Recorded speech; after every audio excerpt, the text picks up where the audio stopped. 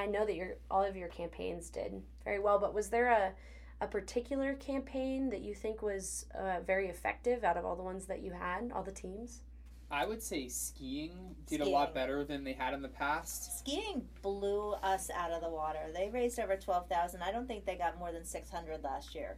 Yeah, I think skiing really did a great job, and I think it's a credit to the coach. Absolutely. He did a lot of outreach. He really targeted first-time donors, and he was able to get, I think, more than a couple $1,000 gifts from first-time donors, which is quite an accomplishment.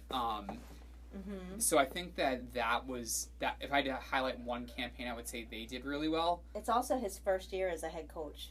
So the fact that he was able to do this with, basically, when I sat and met with him in the bullpen, he's like, I don't know anybody. I said, okay, well, we're going to figure that out.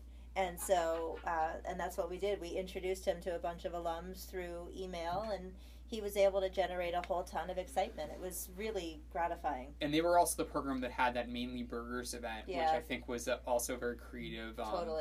Thing. So I think that would be one that I would highlight. Another one, just kind of scrolling through really quickly, is baseball. Baseball killed it. Baseball has usually done their fundraising at another point of this year. The baseball coach was on our steering committee, was really invested this year, I thought, and gave some really good and honest feedback about how we could tailor the program so it would best match kind of his, how it would resonate best with his alumni. And I mean, the results speak for themselves. They raised over $10,000 and had 109 donors. So I would say those two just jump out really quickly. Yeah, so I think that's a component of the buy-in. Yeah, and do you think there was any, it sounds like, I know the events, I know the outreach. For the ones that did do well, just overall looking at the campaigns, are there specific tactics that you think are really crucial to driving that engagement? Coach and volunteer. Yeah, I think it's the peer-to-peer and coach-to-alumni are the keys. Absolutely. There's no doubt. More so than anything else. Absolutely, more so than anything else. It really worked when the coaches got on board, and it was obvious they were on board. And, one of the ones I was most surprised by, even though they raise a lot of money each year, men's hockey, I have never seen the coach be that open to having conversations about fundraising. It blew me away. And for me, he was my biggest success because I feel like he's been our biggest detractor.